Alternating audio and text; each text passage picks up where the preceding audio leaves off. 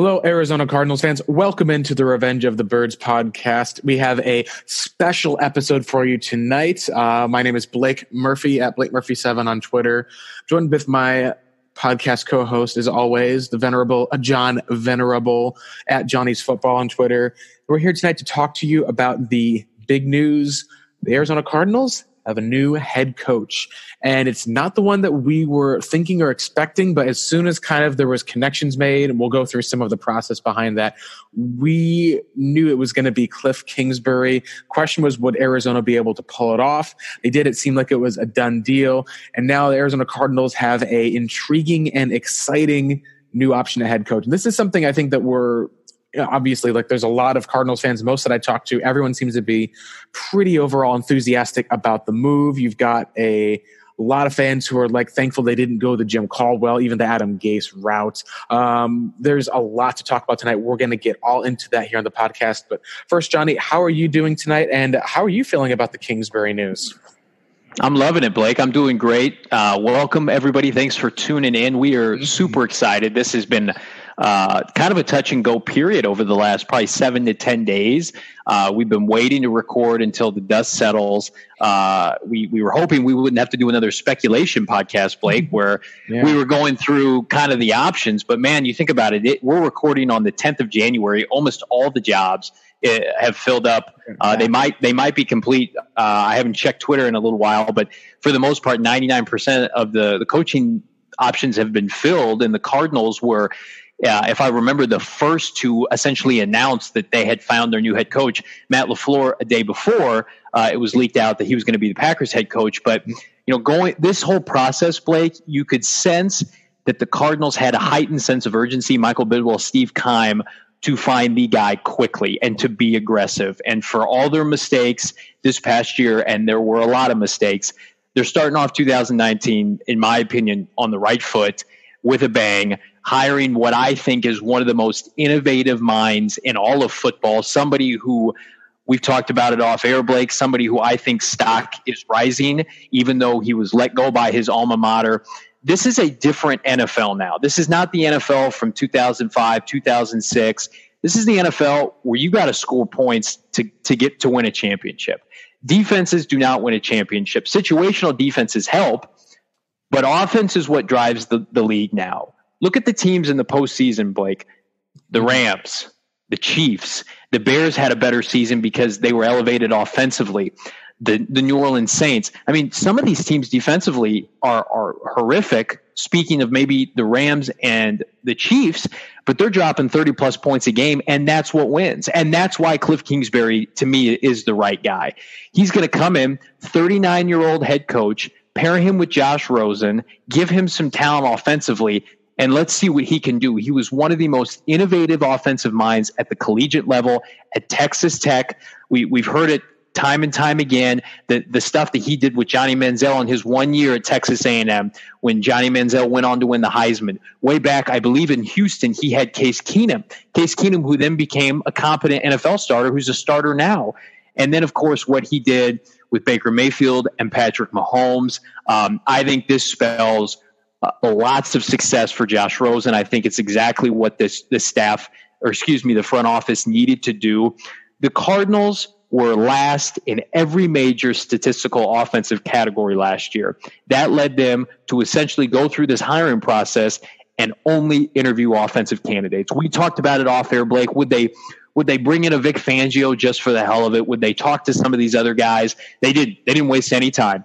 The process, and I'll go through the process a little bit, Blake, and flip it back to you for your reaction, but it was essentially Michael Bidwell had this conversation. They were going to keep it close to the vest, right? Which, I mean, that's really kind of impossible in today's NFL. There are really I think the Packers were the most surprise hire with LaFleur. You can kind of see where the dust settles with everybody else. We had Benjamin Albright on the podcast.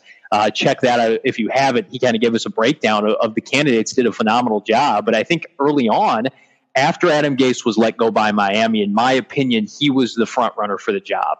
He was exactly what they were looking for, has some of the same attributes as Cliff Kingsbury.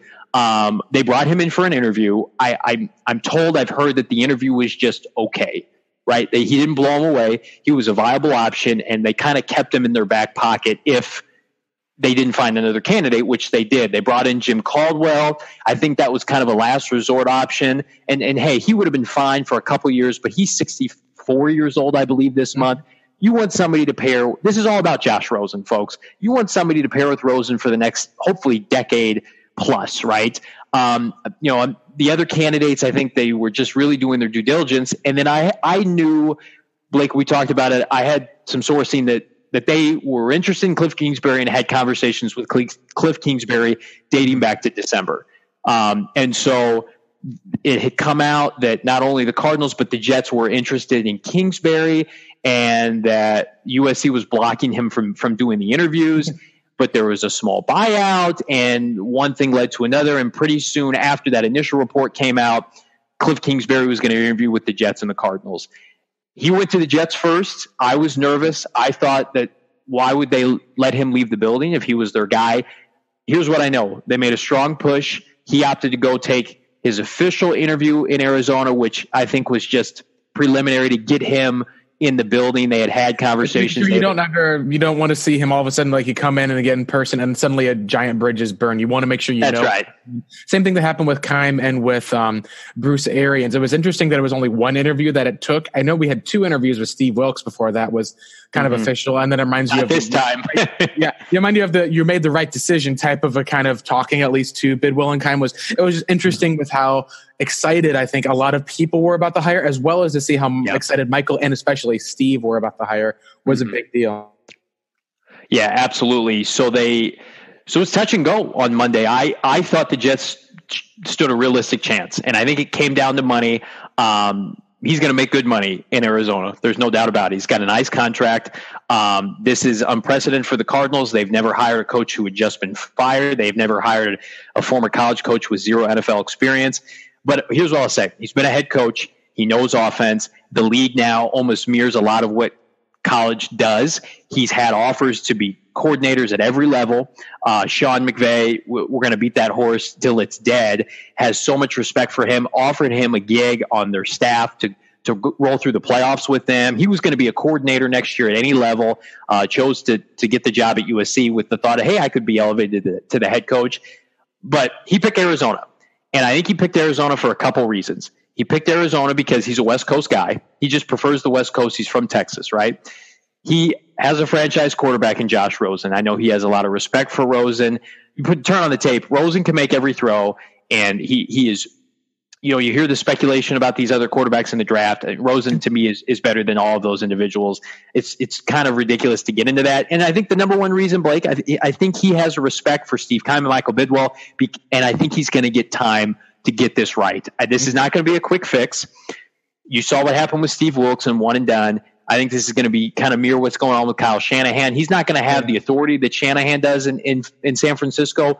Which might be a good thing. Might be a good thing. Yes, you don't want to have him have that. I thought it happened with Ken Wisenhunt where that went quick. The biggest thing that I thought of right away when people talked about like what would be the biggest negative overall, the easiest comparison is Chip Kelly. You see the first year success, the second year they gain personnel control, ship out all of the talent, and suddenly end up realizing that when they were running the same type of items without the same type of talent, teams caught on and they just struggled and kind of lost control. Tried to do the same thing over for a year in, and you saw some improvement. Like you saw improvement, lost interception from Colin Kaepernick as far as statistical, but you just saw a lack of the ability to have that same type of push for your team. And that's what's going to be very interesting is that this whole Rams model that teams are pursuing, it really does kind of need to have a kind of a guiding voice while you've got the young guy who goes through, just so you can be able to have that, and not necessarily a hand to hold because you're still the coach, you're making the decisions, but just being able to have some of that experience of, hey, I'm going to tell them this. It's like, well, don't do that because I learned from this in the past and as a head coach. What would you do instead? Having some of that, and that's the biggest thing that I think that made me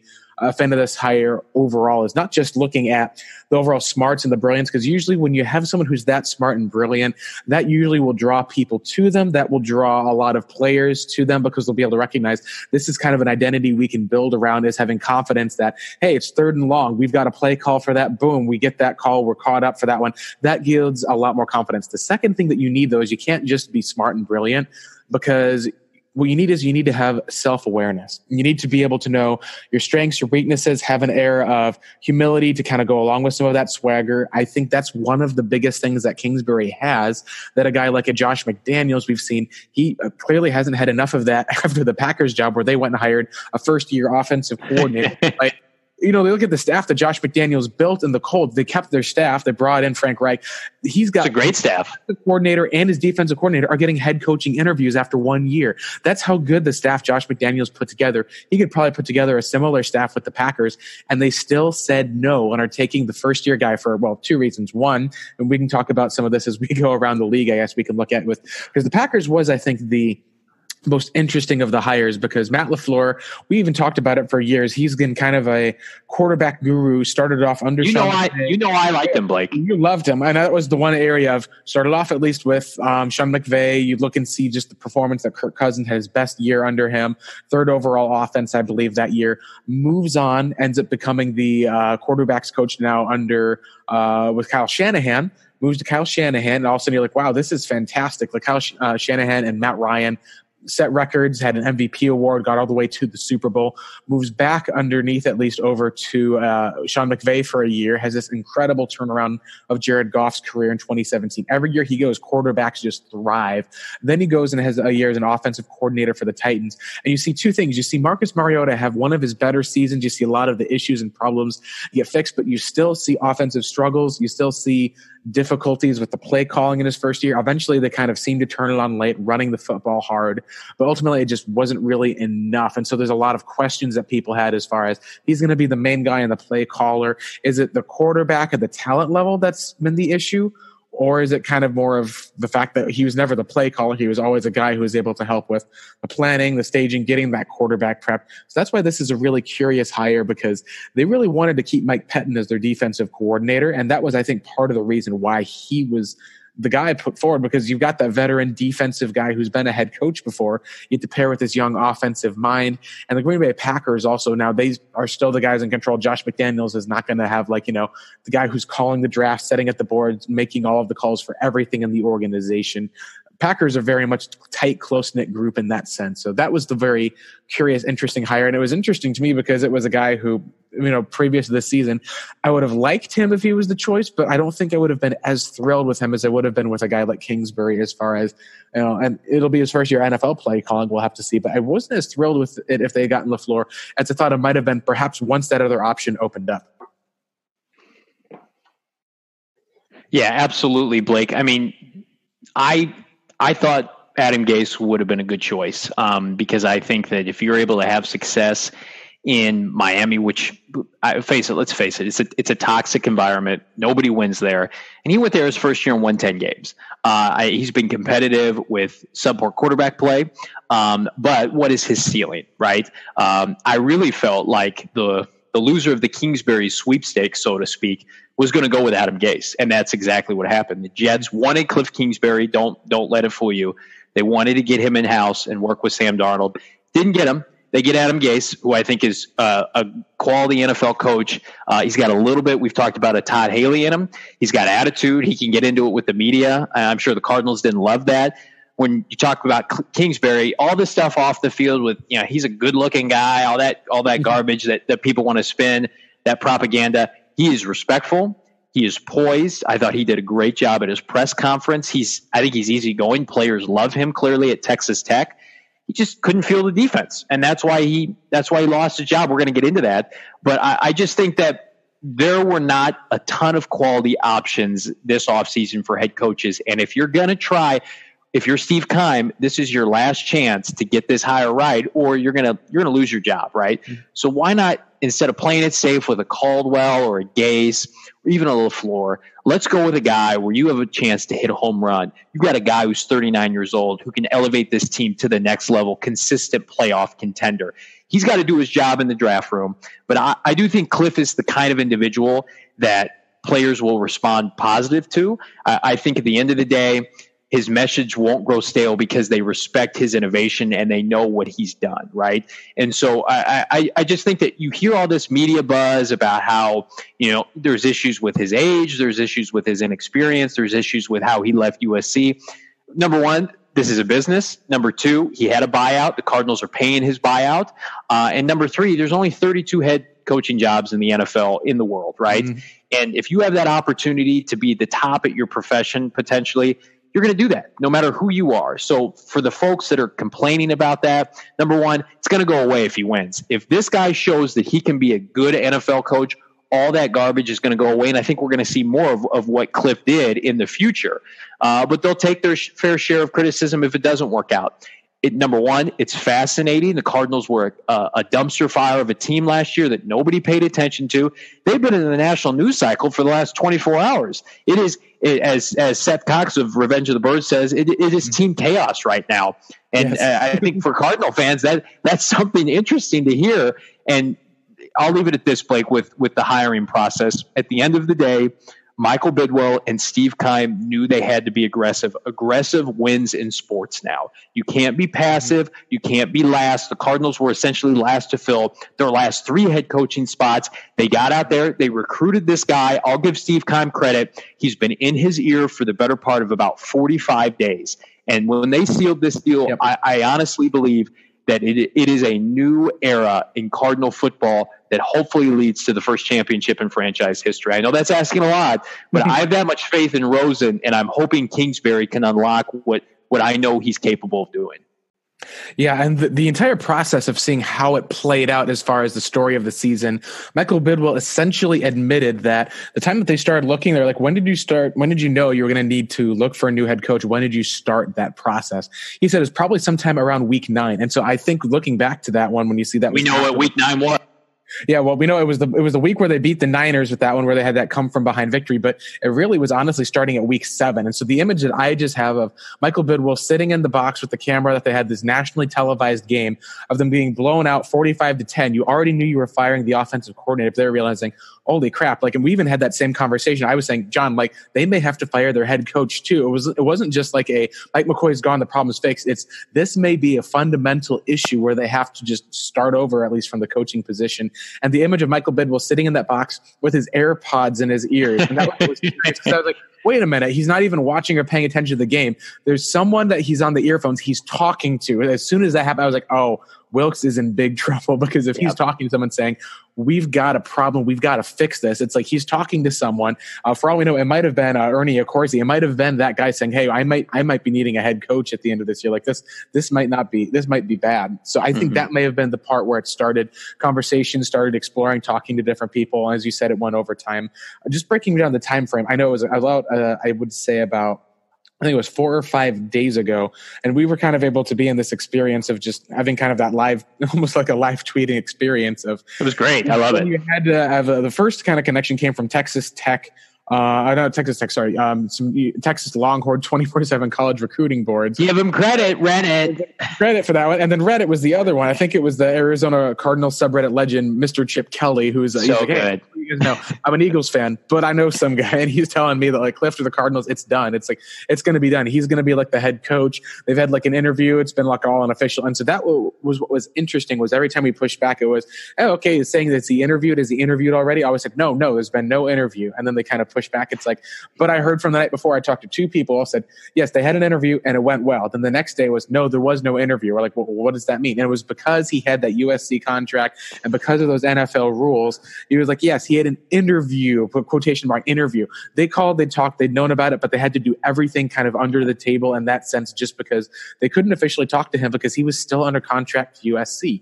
So that was really what kind of set up the process of, here's why this information got out. And then, the NFL pulls stuff out because the Cardinals, USC was upset because they went through it outside of the process. They talked to them first. A lot of it was when you look at how low the buyout was for $150K. Cliff, for how much he was making, he could have just paid that if he wanted to out of his own pocket. Cardinals are going to cover that cost for him. But it really was, I think, a low buyout because it was almost a, hey, we're going to add you on if there's other opportunities that open up. And we even got to see the fact that there was a lot of interest at a lot of teams. I know it was his agent talked on a podcast today, Eric Burkhart, and said that he turned down 7 NFL coordinator jobs, a lot of college jobs, like with teams that were like, college bound. Like he may have turned down a position on Dabo Sweeney's staff, for all we know, having to work with Trevor Lawrence for next year. He said that the only opportunity that really would have basically taken over, because USC, he may have been in line for that job, would have been a head coach. Absolutely. And that was one of those things, of course, you're going to jump at that job. And so what was interesting also when Cliff talked about was the relationship with Steve Keim, talking about like some of the past. And a lot of that maybe would have been different for other jobs. We all know he's got a connection with the New England Patriots.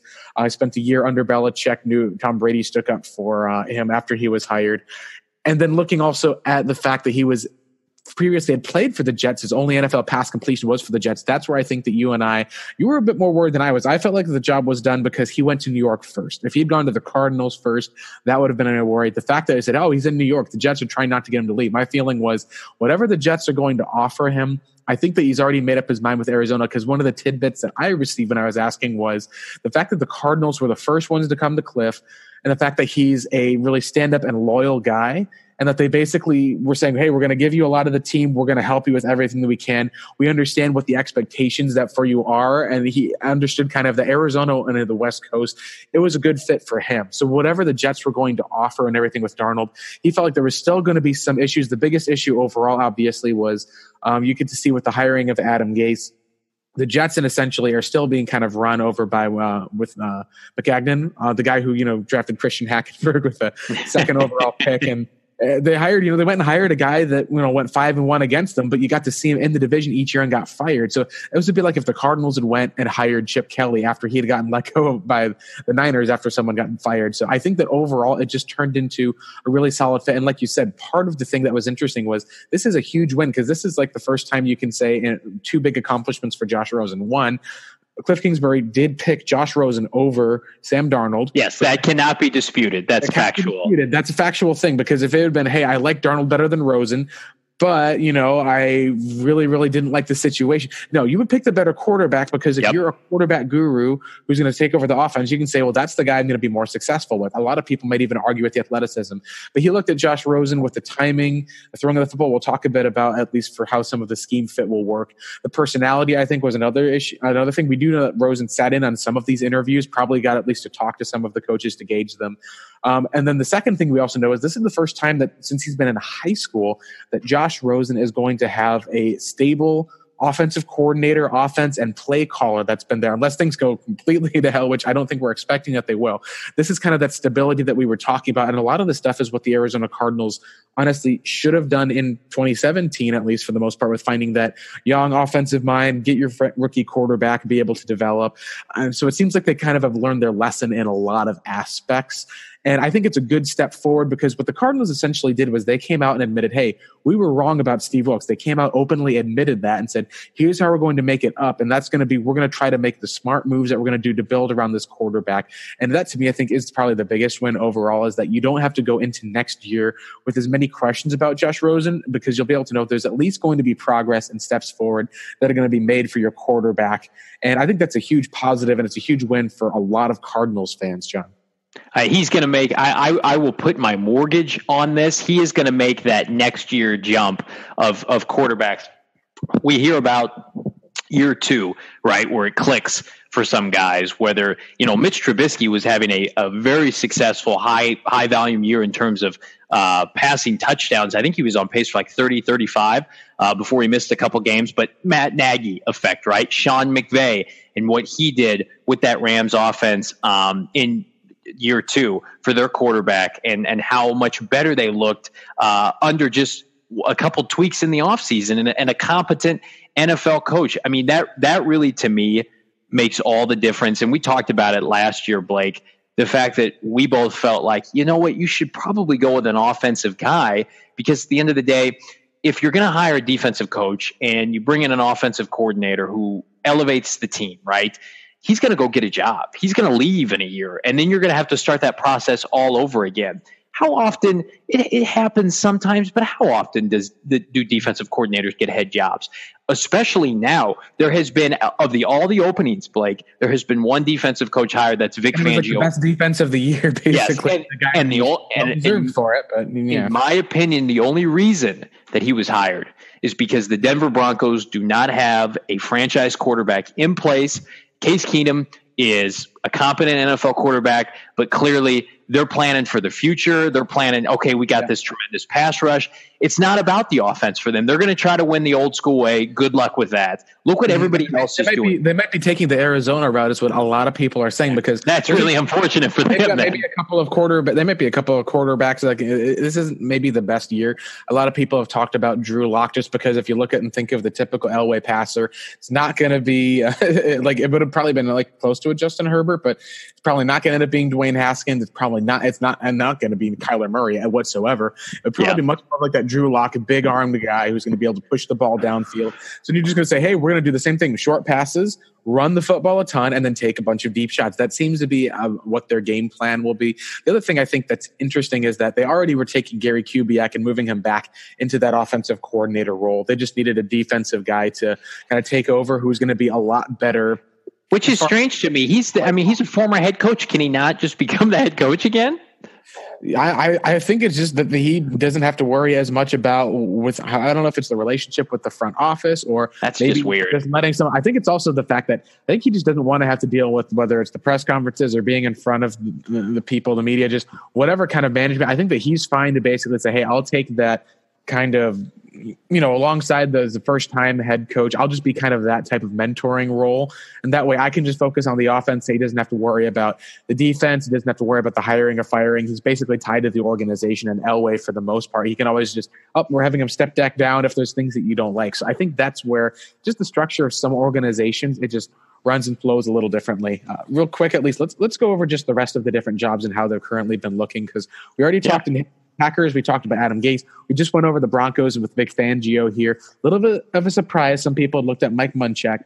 The other one that seems to be kind of most curious is the other young kind of up-and-coming coordinator type role. There's two of them that made head coach this year. One of them would be former Cardinals coach Freddie Kitchens with the Cleveland Browns. Crazy. I think it's a bit crazy because it's almost a bit premature after when you see, like, I understand it. It does remind me a lot of Dirk Cutter with the Tampa Bay Buccaneers, where they fired their defensive head coach at the end of the year, and Lovie Smith, to keep that offensive coordinator from moving on to a different job. And fine for a little while for the most part. I think it's really going to depend on who their DC ends up being. Like, if they end up with, Vance Joseph, seems like it's be a solid fit. Pagano is another option that they've been looking at. There's a lot of competition for these hot DC names. So it could be something that works out really, really well because of his experience, the fit with Baker, the play calling. It might be that it ends up being a really great fit. It also might be a spot where, you hire a guy who's there, and Mike McCarthy was a guy who would have wanted the job, and they're saying, hey, we want you to keep your DC. We want you to keep the offensive coordinator because we like those guys. And Mike McCarthy is like, I want to bring in my own staff. I'm sorry, I can't do that. And so that's what's fascinating to me, is it's almost kind of like you're scared of losing kind of that thing that's tying you. And so they tied themselves to Freddie Kitchens. Now, on one hand, it might be a brilliant decision because you're keeping that guy who showed you off with the best bet with your quarterback and develop over the long haul. But expectations are going to be very, very different next year for Freddie Kitchens. They're going to be basically like talked about as a playoff team. Are they going to contend for the division? It's going to be very, very interesting. In Arizona, I know a lot of people had mixed reviews, and I think a lot of that really shows in the fact that they didn't choose to keep Kitchens. They chose to keep Byron Leftwich. Was that a mistake in Arizona's part? Up front, looks like it was, honestly, for right now, because they were able to have a solid, consistent guy. Maybe Freddie Kitchens in another world would be the Cardinals head coach. But it's also walked to the other place, was, an assistant head coach, running backs coach. Was kind of passed over for years, and a lot of people said, hey, Freddie was the guy who was, the key to unlocking Baker.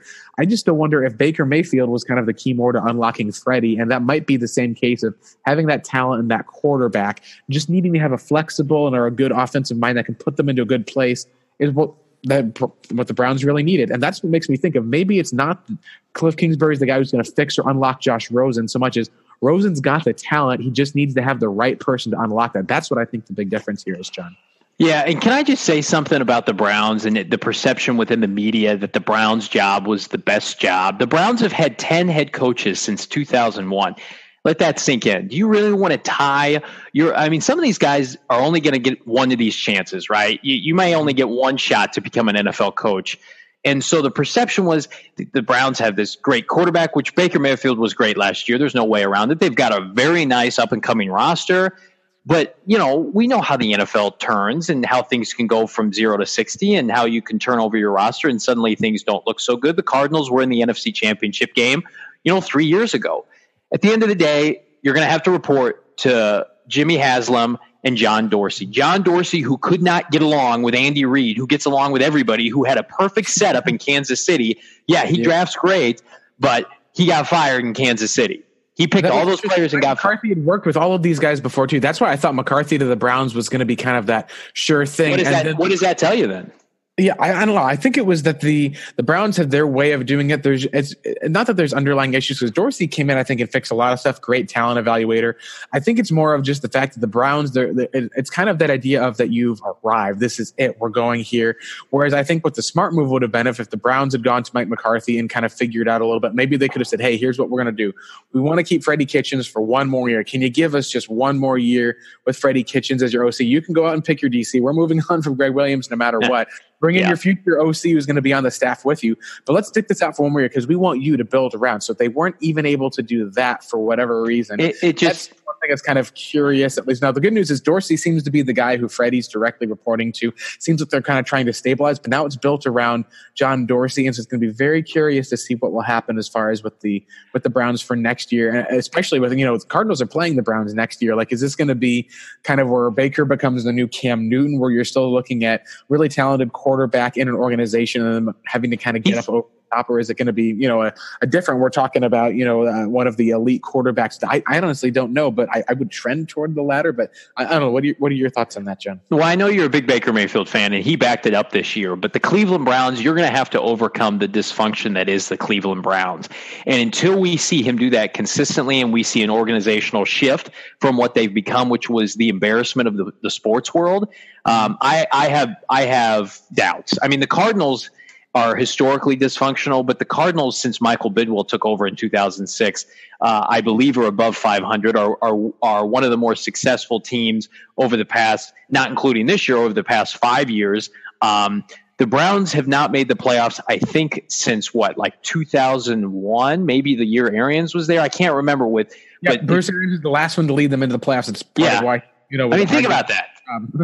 And now you've got, like you mentioned, Blake, you've got those expectations. The roster is, I think, one of the top tier rosters in the NFL, and they're going to have a nice draft class. They're going to have in a position to add talent in free agency because their quarterback's on a rookie contract. But at the end of the day, you got to work with Jimmy Haslam and John Dorsey. Do you want to do that? I think these candidates that come in, all these coaches have egos. It's just dependent on, which ego can mesh with which owner, which GM. Mark McCarthy probably looked at the Browns and was like, I don't want any part of that. Everybody gets fired. Sashi Brown, Hugh Jackson. I mean, it's kind of, the Cardinals have to be careful in that sense. And I think they will be, that they're going to give Cliff Kingsbury, rightfully so, a lot of time to get this right. And that's why I had no problem with them firing Steve Wilkes after 1 year, Blake, because they had been so successful before him. Ken Whisenhunt and Bruce Arians back-to-back, give Michael Bidwell credit, were the two most successful coaches in franchise history. Then you hit a bump in the road with Wilkes. You said, okay, I'm going to correct this now. I'm not going to complicate things and make things worse. I'm not going to waste another year of Josh Rosen's, rookie contract eligibility. We're going to get this right now. And that's what I love. Don't compound one mistake with another and passing over some of these coaching candidates. So that's why, this whole process, it was stressful because you wanted the right guy. But at the end of the day, if you watch Cardinal football last year, you knew if they got a competent head coach like a Caldwell, who wouldn't have been super exciting, like a Gase, like a Kingsbury, it would turn around. I think Rosen is the biggest benefactor of this. Can they get a defense? Who knows? I'm not overly concerned about that at the moment. To me, it's Can they elevate Josh Rosen? I believe that they can, and I think that was part of the reason Kingsbury took this job. And I think it's an indictment of Cleveland that no big time head coach wanted to go work there. I think when you promote from within, that's a sense of, okay, we didn't really have any other options. We're just going to see if this can keep going. And I hope it works out for Freddie. But I mean, you generally, historically, promoting from within does not work out. Yeah, a lot of times the time that it does, and this is, I wrote an article about this, was the time that promoting from within works is when you get an example like a Mike Tomlin who went through the organization, understood who they were, their identity. And a winning organization. Oh yeah, winning organization. That's the thing. You have to be a winning organization because you know what your identity is. And that was what happened was when Mike Tomlin took over, it was, okay, we know what our identity is. Our identity is, and our defense and being able to have that 3-4, being able to have the type of pass rushers, the coverage, and then being able to just throw the ball down the field with Big Ben. And so all we need to then just do is, it doesn't matter really who our offensive coordinator is. It'll be different types, different schemes if you need to make little tweaks here or there. But ultimately, it's been the same thing over and over. It's been, we're going to run the ball with having a great offensive line. And if Ben gets into trouble, he's going to run and scramble and be able to throw the ball deep. At least we're going to draft fast, speedy wide receivers. Tomlin understood that that's the identity that the Steelers have, and they continue it. The Cardinals in this year went away from their identity. They basically went and said, hey, here's everything that Bruce Arians has established of, we're basically, the whole thing is kind of even started, I guess you could say, with Don Coryell. We're going to be this air raid passing offense because of our climate, our indoor stadium that we'll have with everything in the weather. We're going to be a blitz heavy defense because of being able to play on a fast field. That's who our identity is going to be, as this more type of air raid, this more type of offensive, explosive, fun, West Coast type of a team. This year, they went and they did the opposite of their identity, where originally they thought, we've established the culture and the identity. Steve Wilks is coming in to enforce it. Instead, they brought in Wilks and he went and made changes where it's, hey, we're going to be a team that runs the football, okay, like Panthers. We're going to be a team that's going to have not a 3-4, but a 4-3, okay, like the same defense you ran with the Panthers. And we're going to be a team that's going to focus on, first and foremost, we stopped the run. Okay, yeah, we were a team that stopped the run on defense, but really they were a team that did a lot of blitzing and man coverage. None of that worked because Steve Wilks saw what happened. You saw it the first 2 weeks with their blown out. Nothing worked with how it was supposed to. They went against what their identity was, did not try to adapt to the personnel whatsoever. The Cardinals have kind of realized this. They've turned it around on their head.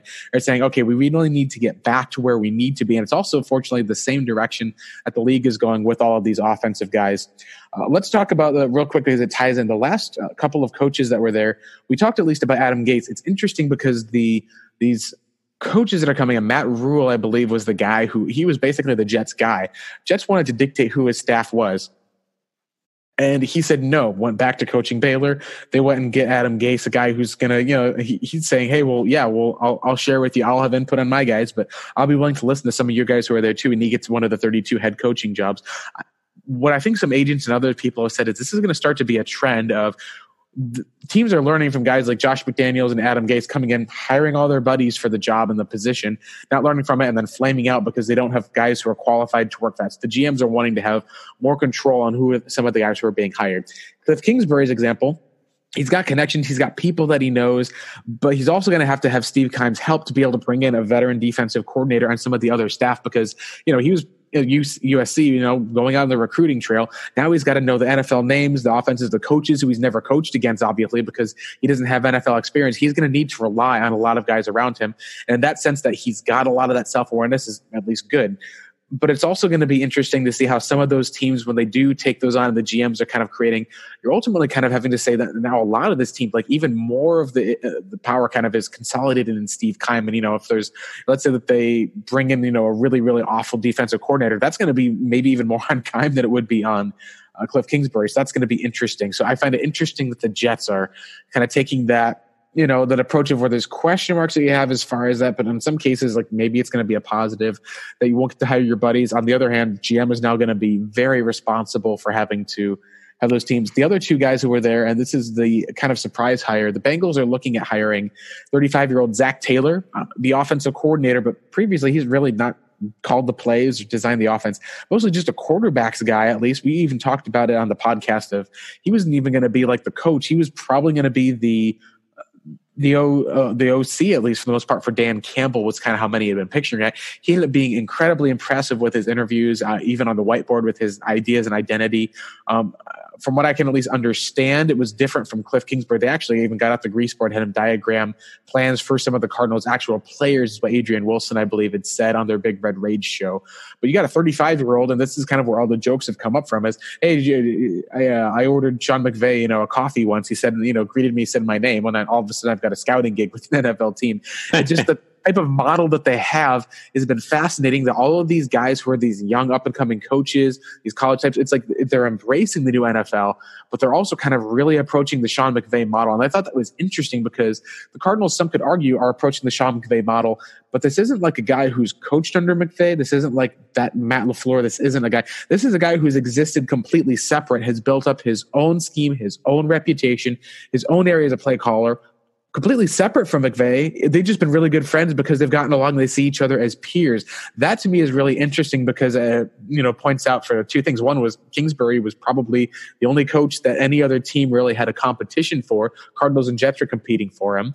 And it also shows that he kind of is one of the maybe the most qualified candidate. He's even more qualified, I think one could argue, at least as a head coach, than Steve Wilkes was. So I think it's no doubt. I know like we're talking about the trends. This is the way to go. I just think it stands out for the fact that if this is the group and the crop that we're looking with, and we can talk about Jim Caldwell was the backup option for the Cardinals.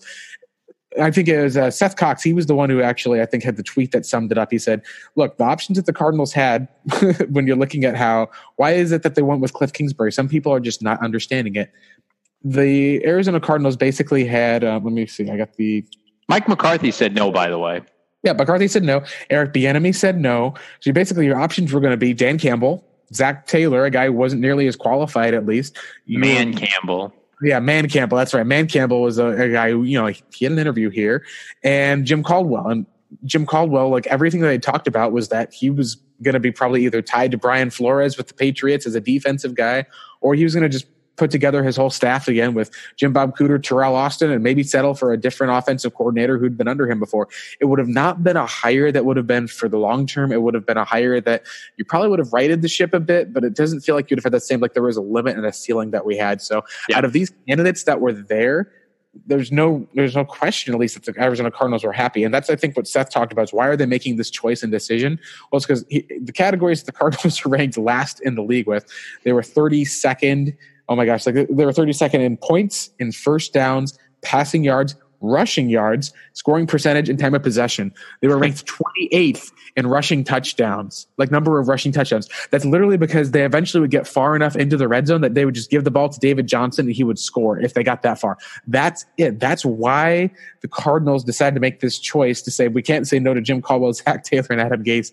This is the guy that we're going off of because we have to fix this problem. And it's probably one of the more exciting things to see that this isn't something where the Cardinals, like, and I saw it all across Twitter. Some people, Stephen A. Smith particularly, went on a huge rant at least, but a lot of people said, look, you know what? The Cardinals, even if it doesn't work out, they did something fresh. They did something different. They didn't just say no to the status quo. They made an out-of-the-box hire by bringing in a college guy, maybe even, like you said, a year before other teams would have competed for him. And now they've got that guy who's locked up with Josh Rosen for the long term. And I think that I want to commend them for that, especially. Absolutely. Yeah, absolutely, Blake. And the folks that are complaining about it did not watch. How many people nationally watched this team last year? I'm going to go with 0. You think Stephen A. Smith is based on the Broncos game? They were like, oh, yeah things. Do you think they were watching the Arizona Cardinals last year? Unfortunately, we were the only ones who had to take that in, and it was painful. I mean, they were painfully bad to the point where they were lucky to win a game, much less 3 games. And you look at the statistics, Blake, they could have gone 0-16. I mean, you think about it, Jimmy Garoppolo had been healthy, and they were 0 for going in that Packer game. I mean, that might have been it for them. And so you think about everything that went on last year and the transition to what Cliff brings to the table. I think the expectations, like we mentioned I think New York, there's rumors that Gase could be one and done with their GM if they don't make the playoffs next year. Clearly Cleveland has expectations. I mean, like, the Cardinals do not have expectations because they were so bad last year. And that's a good thing. Absolutely. That's a great selling point. We've got the number 1 pick in the draft. We've got $70+ million in cap space. We've got a GM and an owner now that are going to be super patient. We're going to be aggressive, and we're going to let you do your thing. Because the GM, Steve Keim, made it clear, I'm helping him get his 3-4 defensive coordinator, and we'll take care of that side of the ball. They want to mirror what the Bears did with Matt Nagy and Vic Fangio. They want to mirror what Sean McVay has going on with Wade Phillips. That is the new trend where you get this young, hot offensive mind that's going to turn around your offense from a dumb. The Bears and the Rams offenses weren't as bad as the Cardinals, but they were close. Those Jeff Fisher offenses, they're going to try to mirror that. And so hopefully, oh my gosh, Jeff Fisher, like that was the whole thing with Jared Goff. Like Jared Goff and Josh Rosen, so much in common right now. You're looking absolutely. Trubisky last year, I think, threw 9 touchdowns in like 12 games. Didn't have a game where he threw multiple touchdowns with who was the Bears head coach before Nagy? It was John Fox. But these dinosaur coaches, get them out. We got these new, young, hot, offensive-minded coaches, but we're going to get these old, savvy defensive coaches to pair with them. It is the way the league is trending. The Cardinals are getting the jump on it because I believe they bought stock at the right time on Cliff Kingsbury. They got to make the right defensive coordinator hire. But you know what? Even if let's just say hypothetically, even if they don't get the right guy this year and they make big time strides offensively, which I think they will, they can go and find a new defensive coordinator next year. I know that's not the way you want to think, but if they're scoring points and you got your franchise quarterback coming, in today's NFL, you can be competitive. That's all that matters. So it's a day to celebrate. The Cardinals haven't had many days to celebrate in the last calendar year. The Rosen drafting, and that was about it. But the minute they hire Cliff Kingsbury, I would say 90% of the fan base, Blake, was happy about it. You talk about the backlash of Caldwell. You know, people were uncertain about. A lot of people didn't like Adam Gase. They would not have been happy with a Man Campbell or with a Zach Taylor. The consensus was get us Cliff Kingsbury, and Steve Keim's credit, he got it done. And I'm excited about the months ahead where the Cardinals can really dictate this entire offseason. When was the last time that the Arizona Cardinals could do that? And now they're doing it, Blake. Yeah, and what's interesting also, like you even hit on a point was, and I've even talked about this, like there's the detractions that you'll be able to look at for Cliff overall is, for one thing, a lot of people are looking at it, no matter what, you feel like it's at least going to be some sort of improvement because it was going to be hard to get much worse. It's impossible. Almost impossible. Almost that's the good thing is like you never roll anything out. But the fact that it was the relationship that he had with him and Keim, I think, was the most interesting because a lot of people have been wondering if Keim like had to get it right to be able to basically keep his job going into 2020. We'll have to see how it all turns out, at least as far as with the draft, the rest of the offseason. But for the most part, the fact that there was that strong relationship that was there kind of seemed like it was a working, functional relationship. I felt like that there was more that was kind of coming back into where there was less tension. And, it'll all change if things go, not according to plan, at least, obviously. Like, that's the whole thing. The biggest negatives, at least, that people are pointing out, I don't think it's as big of negatives. And I think a lot of that centers on the fact that there's still a plethora of experienced defensive coordinators out there. We'll go over some of the names, I think, at least when we're kind of getting near toward the end of the show tonight. But the only other big negative that you'd have to look at is this Cardinals team is essentially now back in Steve Keim's hands. And that could be both considered a huge positive or a negative. The positive is Keim wants to basically get this right and fix it. And he feels like that the team that he'd been working on shaking was kind of swept out from under his feet. Like I'd have to take a look at the time frame, but with the Cardinals changing to the 4-3, Michael Bidwell even said on the radio, like he was sabotaged by Steve Wilks. Yeah, and it was kind of like you can say that they were kind of like that. It was like we did not expect the change to a 4-3. They didn't talk as much about X's and O's that seemed going in. They were looking for a leader of men. You've heard nothing about the idea of if he's a leader of men for the most part with Cliff, and that's been interesting because some people are kind of questioning that. They're questioning the qualifications, the experience from a lot of areas, and there's stuff to be said because he doesn't have NFL experience in that case. Now, what you're not looking for, obviously, is the coach to kind of come in. You're looking for a guy who's going to develop your quarterback, lead the team, relate to the players. And then you're saying, hey, we're going to let the coordinator, who was, hopefully a previous head coach, take care of a lot of the details, work together on the different areas, just like that same model we've seen with Fangio and with the others. That's the type of model they're pursuing. The biggest thing I think as far as a negative is you still are seeing Steve Keim kind of be in this role of where he's really helping pick out a lot of whether it's the coordinators, the interviews, or his guys. He's got a lot of kind of power in this team. And I know you even talked about how Michael trusts him with the team, with the organization.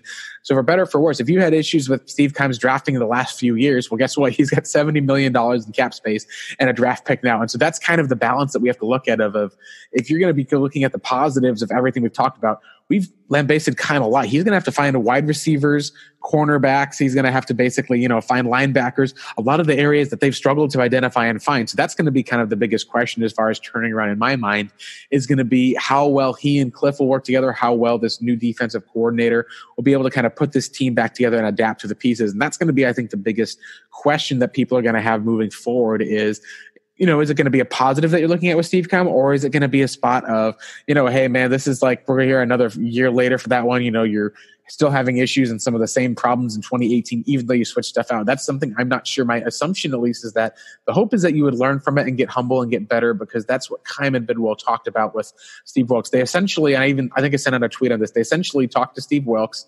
and they said, hey, what's your plan for 2019? They kind of knew they were going to move on, and they said they weren't impressed with his plan. Nope. And the only thing that could tell me about that was Steve Wilks came out and said, well, you need to give me this talent for the 4-3. You need to give me this over here, get a better coach. I've got Jim Caldwell, who's an offensive coordinator we can bring in for that one. And they weren't impressed by it because ultimately I think what happened with Steve Wilks was he wasn't willing to say that he messed up or he was wrong until it was like 2 or 3 games left in the season that he said he needed to get better. I think that he really truly believed in his identity and his philosophy. And the fact that he didn't question that is why he didn't ever had a coaching job. That's why Ron Rivera, a guy who went through the exact same thing Steve Wilks did, but changed his philosophy on, it's why he still did. And so the hope that you would have is that he's got that flexible mind and flexible ability to come back in. Now, there's one more head coaching hiring that we have not talked about yet, John, and it's a really big one. Bruce Arians is back with the Tampa Bay Buccaneers, and he's reuniting the whole band back together. Todd Bowles is back. Keith Armstrong, a guy who played for him, is now in the special teams role. Amos Jones at least isn't going to be the main special teams coach. He may have a spot on the staff. You got Byron Leftwich is over there on the staff. You've got even the Kevin Garver, the wide receivers coach for the Cardinals, is going to be back over there. You've got just all of the BA guys are all back coming in for Jameis Winston, in the 5th year of his rookie deal. Team that's got a lot of offensive talent, kind of needs to be tightened up. This is just one of those crazy moves because it's like looking and seeing Bruce Arians quotes on the timeline. And just like, it's different because, normally you'd think of all these Cardinals fans if this had been like, let's say the Cardinals announced Jim Caldwell as their head coach, all Cardinals fans you could hear about for the next couple of months would just be everyone staring at the Tampa Bay Buccaneers, wondering, oh gosh, what did we do to screw this up? And instead, I've heard very little outside of, okay, thanks, BA, we appreciate what you did. Yeah, but it was time for us to move on and time for you to move on for that too. Hopefully you'll do well for that one. There's questions people are going to have about the health, the longevity. Maybe Byron takes over in that spot eventually. But John, what are some of your thoughts? Because we talked about this. We heard it was going to happen. There were plenty of rumblings and that it was going to happen. He didn't take the Browns job that he openly lobbied for, but he's with his buddy Jason Light, and he's now a new head coach. And you're going to have the Cardinals play the Buccaneers again this year. Yeah, I think it's I don't want to call it a desperation move, but it's a win now move. It's a move that they are going to try to sell to their fan base to say, we have not been to the postseason since 2007 with John Gruden, which was one and done. We haven't won a Super Bowl since 2002. We really haven't been relevant in the NFL. I think they finished 4th in the division every year but one. That was 2016 since 2011. I mean, they have been consistently one of the worst teams in the NFL. Coaching plays a big part of that. They haven't drafted particularly well. They've kind of been this forgotten franchise. You're after the kicker in the second round. So they Jason Light, who had success with Steve Keim as his right-hand man in Arizona, has been their GM. He hired Lovie Smith. That didn't work out. Promoted the offensive coordinator. That didn't work out. And so when he found out Bruce Arians was available, we heard from Benjamin Albright that he was trying to get him hired quickly, and the ownership wanted to go through their due diligence, and rightfully so. They put him through a physical. They made sure he was healthy. I mean, Arians is in his mid-60s now. You're going to get Arians. This is the difference.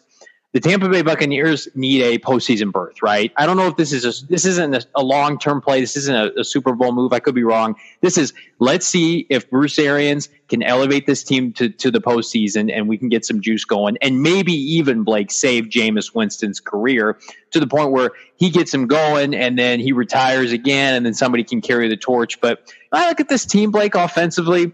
Jameis, to me, has all the tools. You heard Bruce Arians say in his presser today, he's just got to be a little bit smarter. So we'll see how that goes. I think turnover per game, and he'd one turnover per game in college too. Someone pointed that out on Twitter today. He said like 1 interception per game, basically. Yeah, that's right. And so I think that he'll throw a lot of picks, just like Carson Palmer did in his first year. But I do think that they're going to be explosive. He's got a number one receiver in Mike Evans. I think he's got a nice stable of running backs defensively with Todd Bowles. He's going to elevate that unit too. I think they're going to go defensive heavy in the draft. And I think Todd Bowles is going to make that unit a top 10 defense right away because I think that highly of Todd Bowles. And they've got some legitimate players like Levante David and Gerald McCoy and some other guys on that. Vita Vea's on that defense. So I think Noah Spence is somebody who I really like who's on that defense. So we'll see how that transition goes. I think they're going to be in the mix for the playoffs next year. I think it's exciting for me to watch because Arians, to me, and I know some will disagree with Ken Wilson, I think he's the greatest coach in the history of the franchise. He's had the most success. He's the winningest coach for that one, and he changed the culture. Absolutely. Ken wasn't ahead Kurt Warner, and the minute Kurt Warner left, the Cardinals were a dumpster fire again. Bruce Arians kept the Cardinals competitive through a lot of adversity.